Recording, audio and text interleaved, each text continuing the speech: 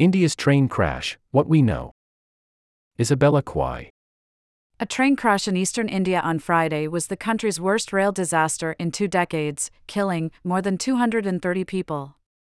It renewed questions about rail safety in a country that has invested heavily in the system in recent years after a long history of deadly crashes. 261 people confirmed dead. A passenger train derailed and struck 2 other trains in the Balasore district of Odisha state, officials said. Indian rail officials said on Saturday that 261 people had been killed in the crash, and the state's chief secretary, Pradeep Jena, said that 900 more had been injured. With rescue efforts still underway, the toll is likely to rise. The crash occurred when several cars of a train derailed and hit a second one, the train's operator, Southeastern Railway, said in a statement. Local officials said that a third train, carrying freight, was ultimately involved, but details of this were not yet clear. One of the trains involved was a Shalimar-Chennai Coromandel Express train, according to Southeastern Railway. The Coromandel Express service has been known for connecting the biggest cities on India's east coast at relatively high speed. The other train involved was a Yeshwantpur-Howrah Superfast Express train running from a commuter hub in Bangalore to the eastern state of West Bengal, near Kolkata. The train derailed near Balasore. The crash occurred near Balasore, a city near the coast in eastern Odisha state, formerly Orissa, which is known for its ancient temples and its history as a 17th-century British seaport. The shoreline along the Bay of Bengal is prone to tropical cyclones, especially in October and November. Balasore, in the northeast part of the state, has a railway station but is several hours by car to the nearest airport, in Bhubaneswar, Odisha's capital. May is usually the hottest time of year, and daily high temperatures were around 100 degrees Fahrenheit in the days before the crash. Officials said that all hospitals in the area were on standby. A day of mourning was declared in Odisha, home to 45 million people, and dozens of trains were cancelled. Derailments have become less common. Often referred to as the lifeline of India's economy, the country's vast rail network is one of the world's largest and is vital to lives and livelihoods in India, particularly in the more rural pockets. Nearly all of India's rail lines, 98%, were built between 1870 and 1930, according to a 2018 study published in the American Economic Review. The deadliest accident in the history of Indian rail is believed to have been in 1981, when a passenger train derailed as it was crossing a bridge in the state of Bihar.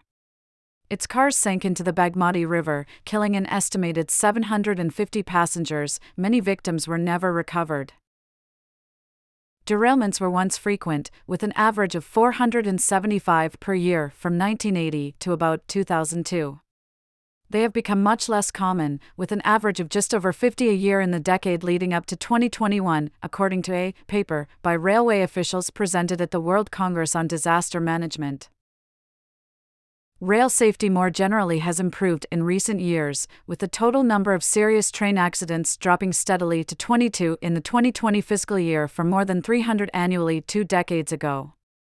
By 2020, for 2 years in a row, India had recorded 0 passenger deaths in such episodes. It was a first, and the government of Prime Minister Narendra Modi hailed it as an achievement. Until 2017, more than 100 passengers were killed every year. Even so, deadly crashes have persisted. In 2016, 14 train cars derailed in India's northeast in the middle of the night, killing more than 140 sleeping passengers and injuring 200 others. Officials at the time said a fracture in the tracks might have been responsible. In 2017, a late-night derailment in southern India killed at least 36 passengers and injured 40 others. Friday's accident was the deadliest at least since a crash in 1999 in West Bengal that killed 285 people. Modi has made improving transport a priority. A main reason for the improved safety was the elimination of thousands of unmanned railway crossings, which Mr. Modi's government said had been achieved in 2019. The relatively low-level engineering work of building underpasses and posting more signal conductors drastically reduced crashes. Mr. Modi has made it a priority to improve infrastructure around the country, especially transportation systems. In recent years, the railroads, among the most visible projects for ordinary citizens, have received attention for a series of high-tech initiatives. Mr. Modi has been inaugurating electric medium-range trains and is building a Japanese-style bullet train corridor on the west coast to connect Mumbai with Ahmedabad. The train system, and especially train accidents, have long affected the fortunes of India's politicians. The cabinet position of Railways Minister has been one of the most sought after, being both high-profile and influential in business and industry. Suresh Prabhu, who is credited with designing New Delhi's world-class metro system, was pressed into resigning from the post in September 2017 after a series of smaller accidents. Within hours of Friday's crash, some opposition politicians were calling for the current minister, Ashwini Vaishnaw, to resign, even before he had managed to reach the site. That Mr. Vaishnaw is also the Minister for Electronics and Information Technology suggests that within India's array of development projects, railways have become less important. But they still command the power to capture public attention like nothing else.